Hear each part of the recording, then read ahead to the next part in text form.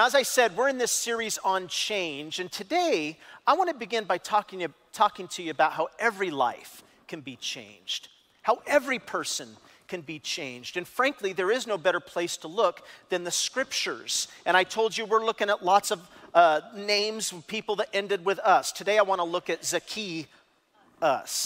So read the story with me, Luke chapter 19. It says this: Jesus entered Jericho and was passing through. A man was there by the name of, what is it? Zacchaeus. He was a chief tax collector and was wealthy. He wanted to see who Jesus was, but being a short man, he could not because of the crowd. I can relate to this guy. So he ran ahead and climbed a sycamore fig tree to see him. When Jesus reached the spot, he looked up and said to him, "Zacchaeus, come down immediately. I must stay at your house today." So he came down at once and welcomed him gladly. All the people saw this and began to mutter, "He's gone to be the guest of a sinner." But Zacchaeus stood up and said to the Lord, "Look, Lord, here and now, I give half of my possessions to the poor. And if I've cheated anybody out of anything, I will pay back 4 times the amount." Jesus said to him, "Today salvation has come to this house, because this man too is a son of Abraham. For the Son of Man came to seek and save what was lost." Now, Father, as we just take a few minutes here and talk about your word and what it means, we just ask that you would enlighten us to your truth and teach us, God. Lord, compel us to serve you. And if there's anyone here that doesn't know the hope of life change that you offer, I pray you would bless them in these moments. God, we thank you for how good you are. In Jesus' name. And everyone said, Amen. Now, from the start, I want to mention here that Zacchaeus was 2 things. He was a tax collector and he was wealthy. Now, what this tells us really 2 things, important things, and I just want to put it to you this way. We're going to unpack it, but the passage teaches us some critical points. And I'm not going to give them to you yet. I'm just going to say them, so just listen up. The first point that he's making, because he was a tax collector, what the story's really saying is that anybody can change. In fact, the Bible speaks about this over and over and over again. Jesus meets everybody, and he'll meet anybody. But the second thing, and you don't need to go to the points till I tell you, okay? Don't jump ahead of me. But the second thing that he says is not just that anybody can change, but he says, for those who are changing, money and earthly goods can get in the way of that change. And so I want to talk to you about those 2 things, because here you have a tax collector, which means anybody can change. We'll talk about that. But he's wealthy, and wealth can get in the way of that. So let's just talk about that. First, now you throw that up there, anybody can change. Now, the scripture says, I've already said, that this guy was what the Bible calls a chief tax collector or an arch tax collector. What does that mean? Well, tax collectors were not regarded in the same way that tax collectors are now. I mean, even today, if you ask somebody, do you work, if you ask somebody that works for the IRS, they're usually going to say, well, I work for the government. Because the IRS isn't a super popular thing. But in this day, we're talking about tax collectors and their relationship with a society in those days that was something starkly different. In fact, it really is way beyond anything that you can imagine, because the tax collectors in this day were employees, you might say, of an oppressive and conquering imperial Roman government, which had conquered and colonized their colonies, and they had subjugated the people. And these invaders, these Romans, they levied heavy taxes. And the taxes by no means were just taxes, they were inordinate. They were enormous. And so tax collectors were universally hated. In fact, you just see here, I made a note, they were seen, and rightly so, as exploiters and oppressors and apostates, because they would skim off the top of this tax enormous amounts of money. They would grow wealthy by taking advantage. And usually these were Jewish people who begin to sympathize with the Roman government and work for the Roman government. And so their Jewish friends thought, these guys are traitors. This is how people looked at tax collectors. So you look here at verse 7 and it says, all the people saw this and begin to mutter, he's gone to be the guest of a sinner. Why in the world is he talking to a man like Zacchaeus? Why would he even have words with this guy? He's betrayed our people. So you need to understand, here's what I'm saying to you. The moral majority hated tax collectors. The mainstream of society absolutely despised him, and yet this is the person that Jesus singles out. Now that means something. In fact, if you notice, where I'm reading this from is Luke 19, and if you actually stand back and read the narrative and see the context here, just a few verses back, Jesus is entering Jerusalem on Palm Sunday. Jesus is like, listen, he is like 10 days from the end of his life. In other words, the end of his life is rushing up to meet him, and he's going through a crowd of very moral people, very good people, but he singles out the tax collector, the traitor, and he says, I'm going to stay with you. Here is a whole crowd of good people, and all of these people look down their noses terribly at this guy, and yet Jesus says, this is the guy I want to spend time with. Now, guys, this is a fascinating thing. It is fascinating. If you begin to study the Gospel of Luke, you'll see that tax collectors are mentioned 6 times. And what's weird is tax collectors are not highly regarded. I've already said that. But every time Luke brings them up in Luke's Gospel, they're always mentioned positively. That's interesting to me because they're hated. Now, everybody hated them. Again, the liberals hated them. The conservatives hated him. Everybody hated him because of all the things we've said.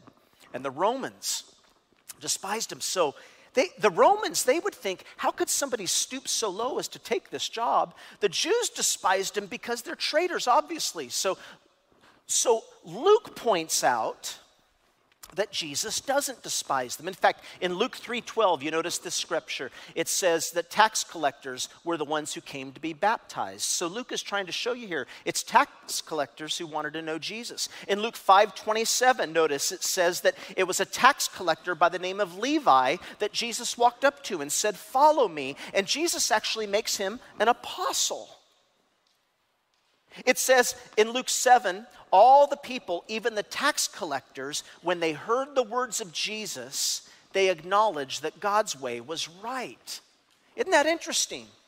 It's the tax collectors that acknowledge God's way is right. But notice what it says. So they had been baptized by John, but the Pharisees and the experts of the law rejected God's purpose for themselves because they had not been baptized by John. So what Luke is saying here, you get what he's saying here. Do you know who the Pharisees and the Bible experts were? They were people more like me. They were people more like you. And yet it says it was the tax collectors that were able to hear Jesus. It was the tax collectors that acknowledged his way is right. And then, of course, you have Luke 15, and I'm giving you this background so you can see what Luke is doing here. Luke wants you to see something. In Luke 15, probably the most famous one, it says, now the tax collectors and sinners were all gathering around to hear him. And in Luke 18, he gives this parable. He says that there were 2 men who went to the temple to pray. One a Pharisee and the other a tax collector. And you know how it goes. The Pharisee exercises this prayer of incredible self-congratulation. And he says, I thank you, God, that I'm not like other men, like robbers and evildoers and adulterers, or even like this tax collector. And he begins to talk about all that he does well. He fasts, he prays. But notice it says the tax collector, he didn't even look up to the sky. He just stood at a distance. But then Jesus says, I tell you that it's the tax collector and not the other who went away justified. Guys, this is amazing. And you've got to see this Because really, you're going to see this only in Luke in this way. Luke is so concerned to bring this teaching out. It is in Luke that you have the parable of the Good Samaritan. Everybody hates the Samaritans, but according to Luke, the Samaritan is the hero of the story. It's only in the Gospel of Luke here that he points out in such a way that you have the prodigal son, and he's the hero of the story. And my point is, what's Luke getting at? What's the pattern? I want for you to see this. Write this down. The pattern is this: that Jesus is attracted to outlaws, and outlaws are attracted to Jesus. In other words, if I could just say it to you this way, Jesus is attracted to the people who most dislike religion, but they most like the gospel. And the people who most like religion most dislike the gospel. And so when the stories of Jesus Christ are brought to us, almost all the stories are outlaw stories. Whenever Jesus is talking to the moral majority, whenever he's talking to the respectable people, the main body of people, when he's talking to the people who are in the center of society, it's almost always unpleasant. Just read the Gospels this year. He's almost always coming down hard on them. But the prodigals, with the poor, with the tax collectors, with the foreigners, with the prostitutes, with the pimps, with the people who have a checkered past. Listen, the nice people are offended, and the nasty people are attracted. And guys, you see this over and over and over and over again in the scripture. And it's so important. I have so much on my mind that I want for you to get this when you think about changing your life. I mean, do any of you remember, you might remember the scripture in Matthew chapter 11. I have it on the screen here, where Jesus is talking to communities, and he says, "Woe to you, Chorazin! Woe to you, Bethsaida! I tell you that it will be more bearable for Sodom on the day of judgment than for you." Now, what's stunning here is, how many of you remember what Sodom and Gomorrah is? Here's what's stunning. Sodom and Gomorrah are places of incredible rebellion. I mean, unbelievable immorality and sin. Well, what's Bethsaida? And what's Chorazin? Well, I'm going to tell you now, they were fairly small towns, and there were lots of nice people in those towns. In fact, the Gospels tell us that these are the people that came out to hear Jesus when he was there, and they came out in droves. These are the people that packed the church service. Now, here's what Jesus is essentially saying. He's saying it will be worse for you on the day of judgment than the red light districts in the mega cities of the world. Woe to you, little white picket fence churches that are filled compared to Sodom. Guys, that is shocking. Now the question is, why? Why is that true? Here's the answer, and this is an insight that you've got to get. Write this down. Unless you know you're a moral failure, you're going to want religion, not the gospel. Write that down. Unless you know that you're a moral failure, you're going to want religion, not the gospel. And by the way, 50% of the gospel is you're a sinner, and your sin is worse than you can possibly imagine. You're in trouble. By the way, what is the difference between religion and the gospel? It's all the difference in the world. For example, have you ever noticed when a major magazine or PBS or anybody that does a presentation, for example, on religions, whenever they do a presentation on religions, you know what they call it? They usually call it something like Man's Search for God or Our Long Search for God. And that's because the world, this is what they think of when they think of religion. The world thinks, well, I'm searching for God. I'm seeking God. I'm looking for him. And then they'll say, well, what's wrong with God?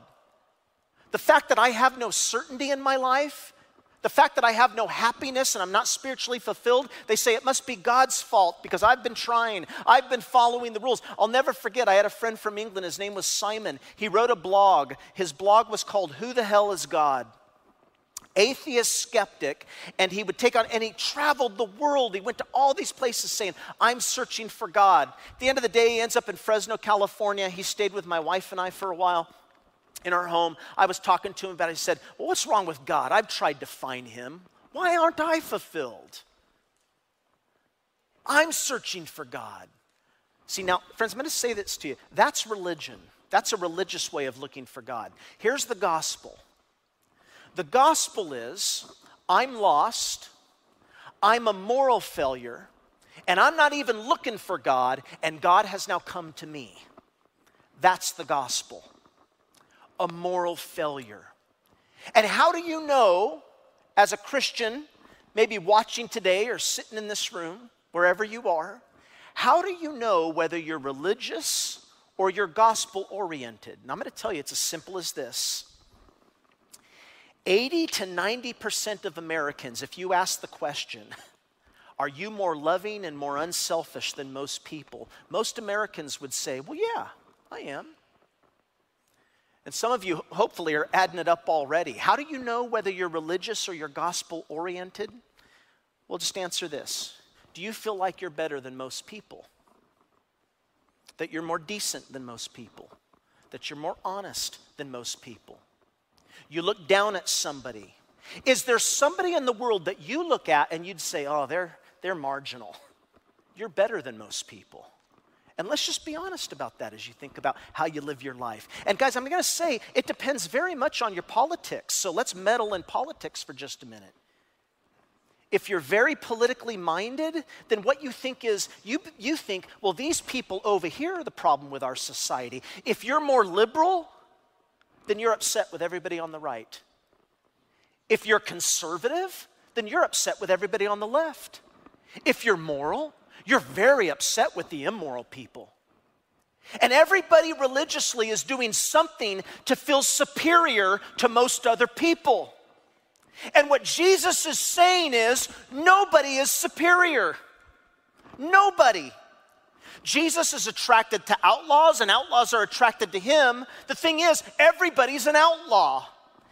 And unless you know you're a moral failure, you're going to want religion, but you will not want the gospel. Now listen, anyone can change, but I want to say it to you this way. It's only anyone's that can change. If you think you're a somebody, change will not happen, not true change. But people who know they're just an anyone, those are the kind of people that Jesus reveals himself to. And you notice it says, when Zacchaeus changed, he really changed. And you saw it. Jesus said to him, look here, he says, today salvation has come to this house. How did he know? Because look at what it says. He says, look, Lord, here and now, I give half of my possessions to the poor. And if I've cheated anybody out of anything, I will pay 4 times back the amount. In other words, Zacchaeus' attitude is totally changed. His attitude toward his wealth and money is totally changed. Now, some people say, why is it so important that I give my money? Well, Jesus talks about this over and over and over again, that where your money is, there your heart is. Where you put your money is where your heart's allegiance really lies. In fact, Jesus called it a god. That's why it's so difficult to talk about money to people, because money really is an idol, whether we want to believe that or not. And so Jesus says, be very careful because wealth can get in the way. And so I just want to challenge you here that this is what Zacchaeus is dealing with. So write this down. What he's saying is, yes, anybody can change, but be aware that all your earthly stuff can get in the way of your change. Why? Because having lots of stuff can deceive you into believing that you don't have a lot of need. Another thing you find when you read the Gospels, for example, is that the Gospels don't actually talk that much about sex, but they talk all about money over and over and over again. And God says, if you come to me, I may have you give away 90% of all your money. Or I may have you give away 50%. Or I may have you give away 10%, no less than 10%, the scripture says. But God says, you can't come to me unless you're willing to do that. Why? Because it's a matter of the heart. The heart of the matter is a matter of our hearts. And he says, that's the only way I know where your heart really lies. So he says, maybe I'm going to ask you to give it away or maybe not. Now, guys, well, the money thing is a big thing. And I want to take a minute here because money creates this sense in our lives where if we have a lot of it or we're comfortable, it can be a kind of it can cause an almost spiritual righteousness for most of us. Because money is one of the ways that we convince ourselves that we're better than most other people. For example, we see somebody who's houseless or homeless, and we have this thought inside of ourselves that, well, we're not as bad off as that guy. That guy must be using drugs. That guy must be drinking. Money or wealth immediately creates a sense of superiority, and we all do it. And even if you have less, if you know somebody that's wealthy, you tend to look at them with a sense of authority. In fact, it's really funny how we do this with people. If somebody's very wealthy, there's an automatic assumption that they're smart people, that they must really know what they're doing.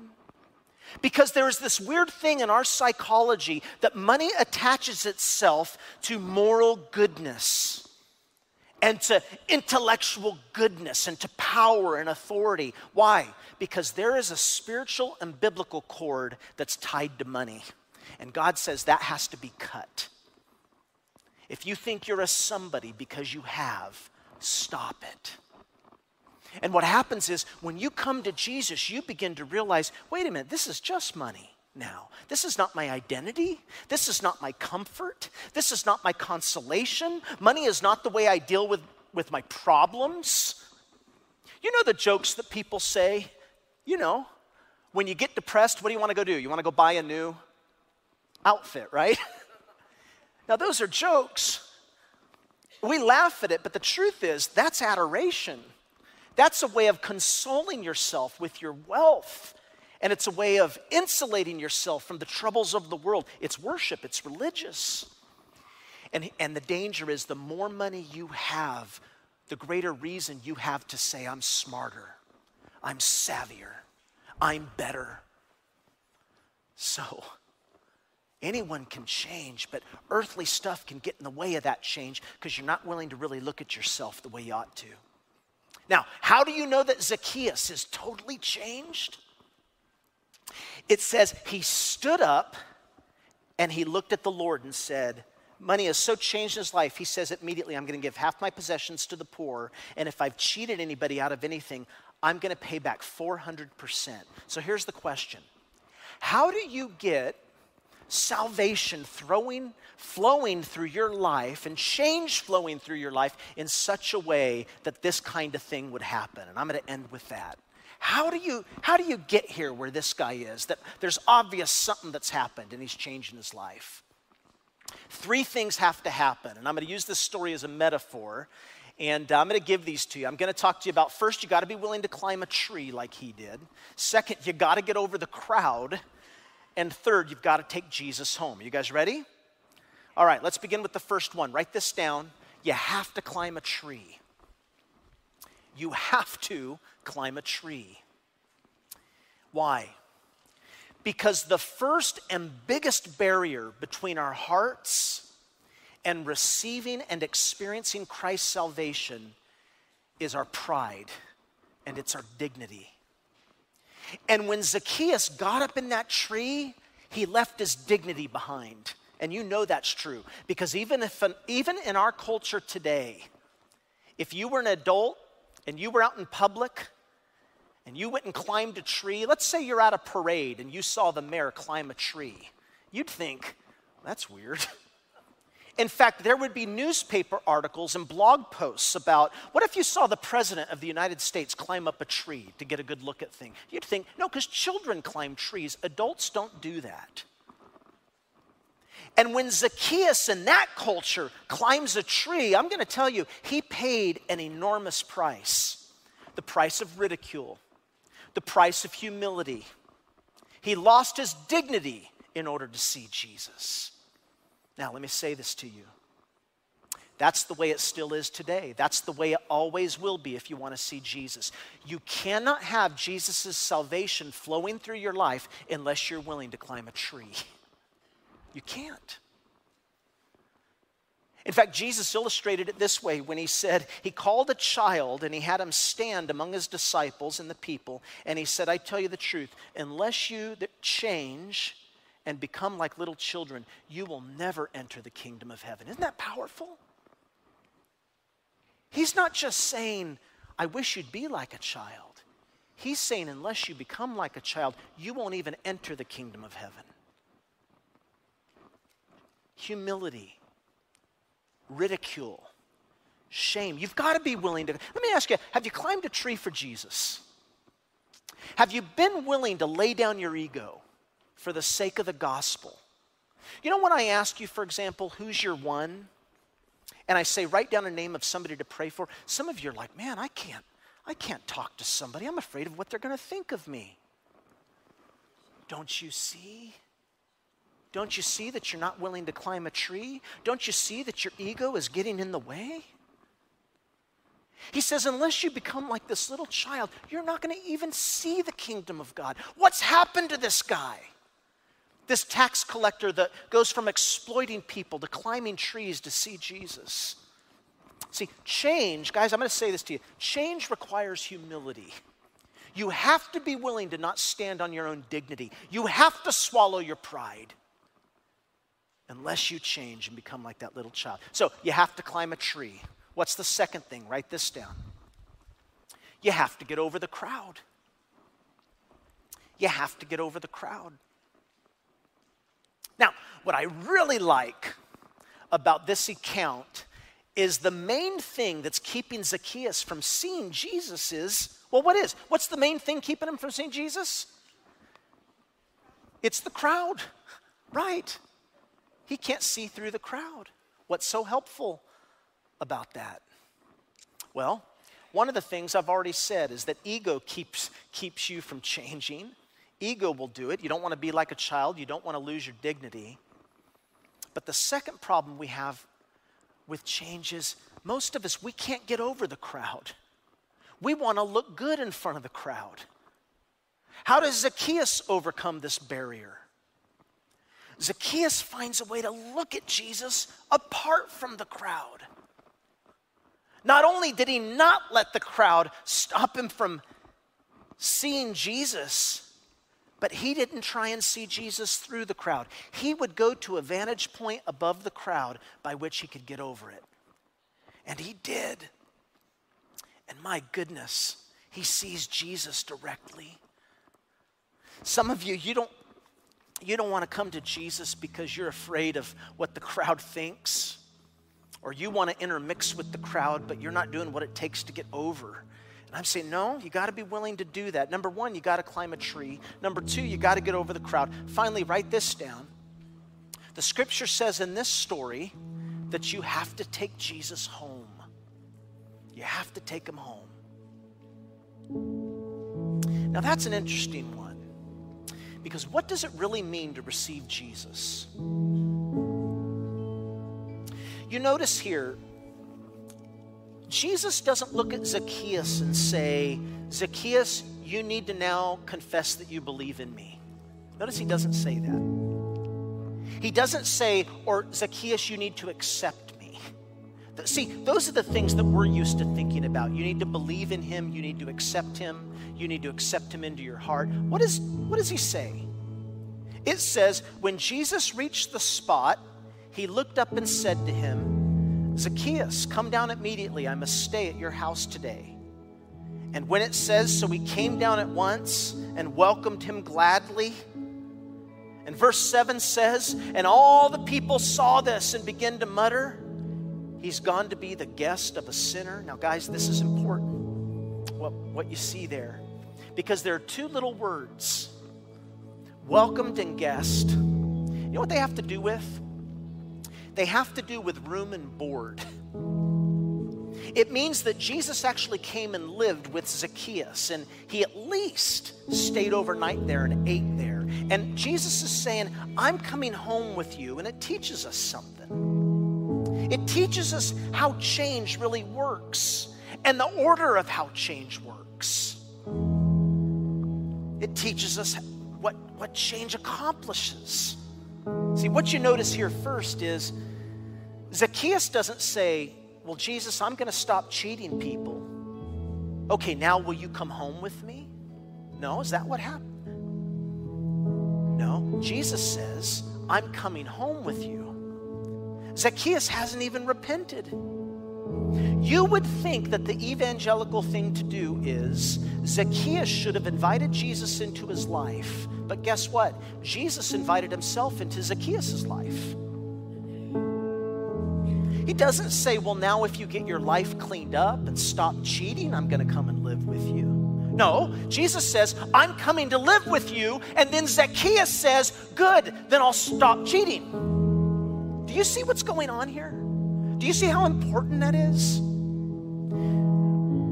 In religiousness, we've even turned our coming to God on the basis of our own terms. I accept him, I invite him. No, Jesus says, I choose you. Now change. I come into you. I want to be with you in spite of your sin, in spite of your record. Yeah, I guess here's what I'm saying. Here's what I thought of this week. How many remember that old movie, The Wizard of Oz? And do you remember the great and powerful Oz? I'm saying that Jesus doesn't say, hey, bring me the wicked witch of the West and her broom and, the slippers, and then I'll bless you. That's not God. That's not what God says. Instead, Jesus says, in spite of your flaws, in spite of your record, just on the knowledge of who Jesus is, just on the knowledge that you might repent, Jesus says, I'm giving you myself now.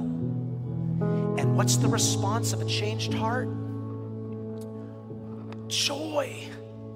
It says, so he came down and he says, look, Lord, he came down gladly because there's a lightning bolt that's gone through Zacchaeus. Zacchaeus says, God, because you love me, I want to change. Not because I change, you now love me.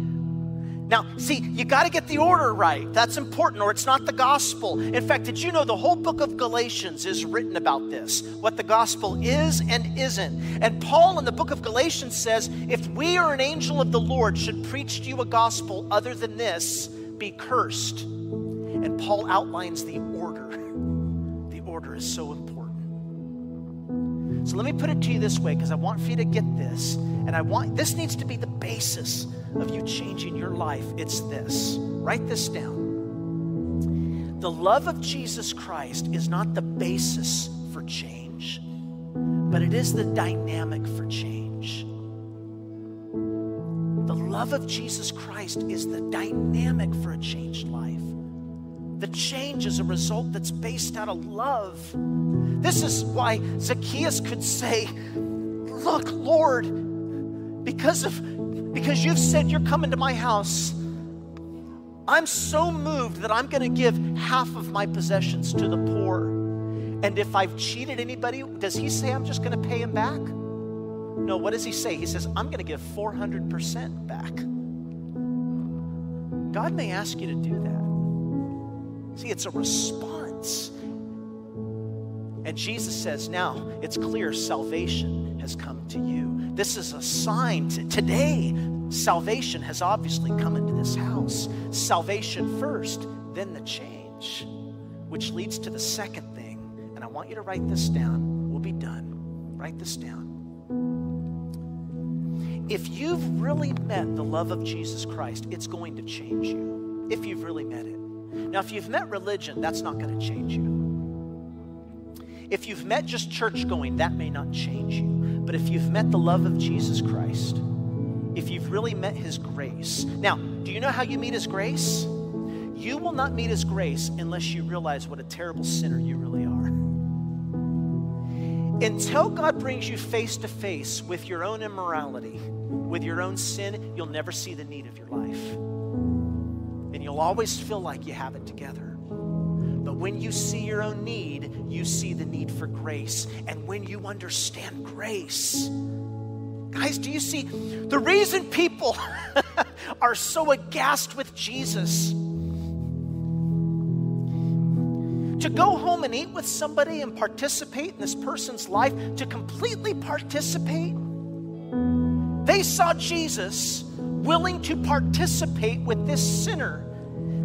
In those days, I can't wait till you guys go to Israel with us and we look at this stuff. If you can save your money so you can go on this trip, but we'll go every year. But in those days, the evening meal was the center of life.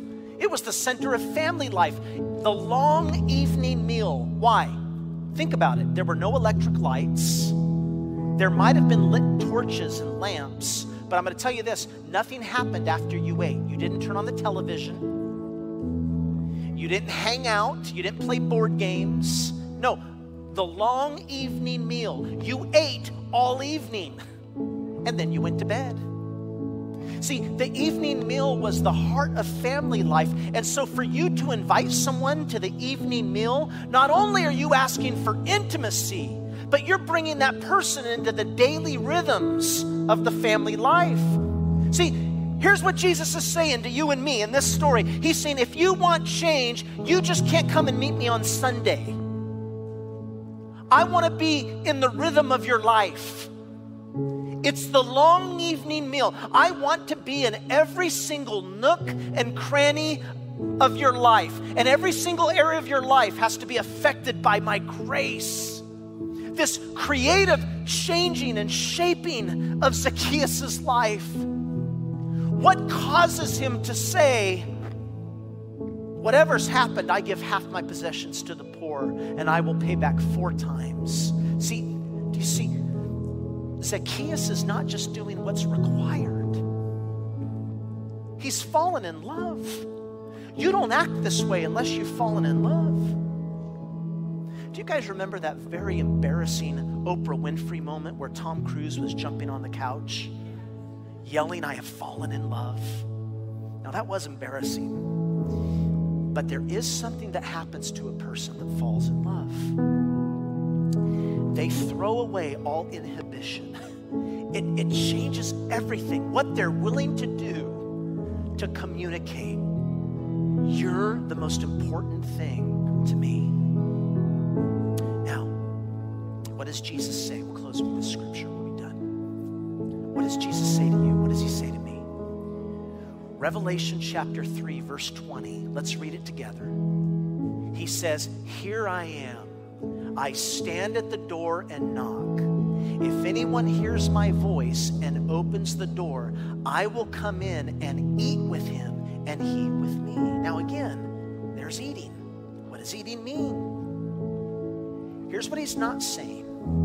He's not saying, I want you just to believe in me. No, what he's saying is, I have to get into every nook and cranny of your life and I want to change everything. How do you know you've been changed by grace? How do you spend your money? I want to get in every nook and cranny of your life. It's your money. It's your thought life.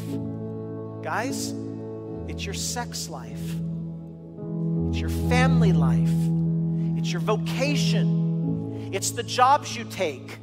It's the jobs you turn down. Don't you see? Everything has to be affected by the gospel. And if Jesus isn't Lord of all, he's not really Lord at all. That's what he says. Everything has to be affected. And so here he is. Here I am. I stand at the door and I knock. If anyone hears my voice, I will have a meal with him. By the way, do you know who this is written to? Who's he writing to here? He's writing to the church. He's not writing to non-believers. We use this scripture for non-believers. Oh, you don't know Jesus? Behold, he stands at the door and he knocks at your heart. Come in, let him in. No. This is Revelation. This is a letter written to the church. It's written to you. What does it mean? If you want the change of Jesus Christ flowing through your life, you've got to say, I'm going to do more than just meet him on Sunday. You have to bring him into the very center of your life. He's got to be the point of gravity for your life. Jesus wants to be the ultimate insider inside your life. But in order for you to make him the insider, he had to become the ultimate outsider. And he was born in a manger. We just got done celebrating that. And he was on a cross, forsaken by his Father.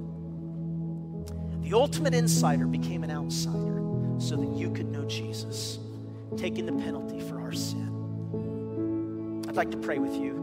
Can we do that? Father, thank you for taking our penalty upon yourself. That you could look at us no matter where we are, no matter what we've done, and you can say, you want to know us and you want us to walk with you. I pray for every person here that they would just understand the simple message that, man, anybody can change. My goodness, if Zacchaeus can change, can't we all? Help our hearts to be gripped by love, by grace, and to be moved to the point where we're willing to abandon everything else for your sake. It would be as if we hate everything else compared to how much we love you. Help us to live our lives for you. Strengthen us, Lord. And would you just repeat this prayer after me? Jesus, I want you to come and live within me. Come into my house. Let's eat together. Be my Lord of everything.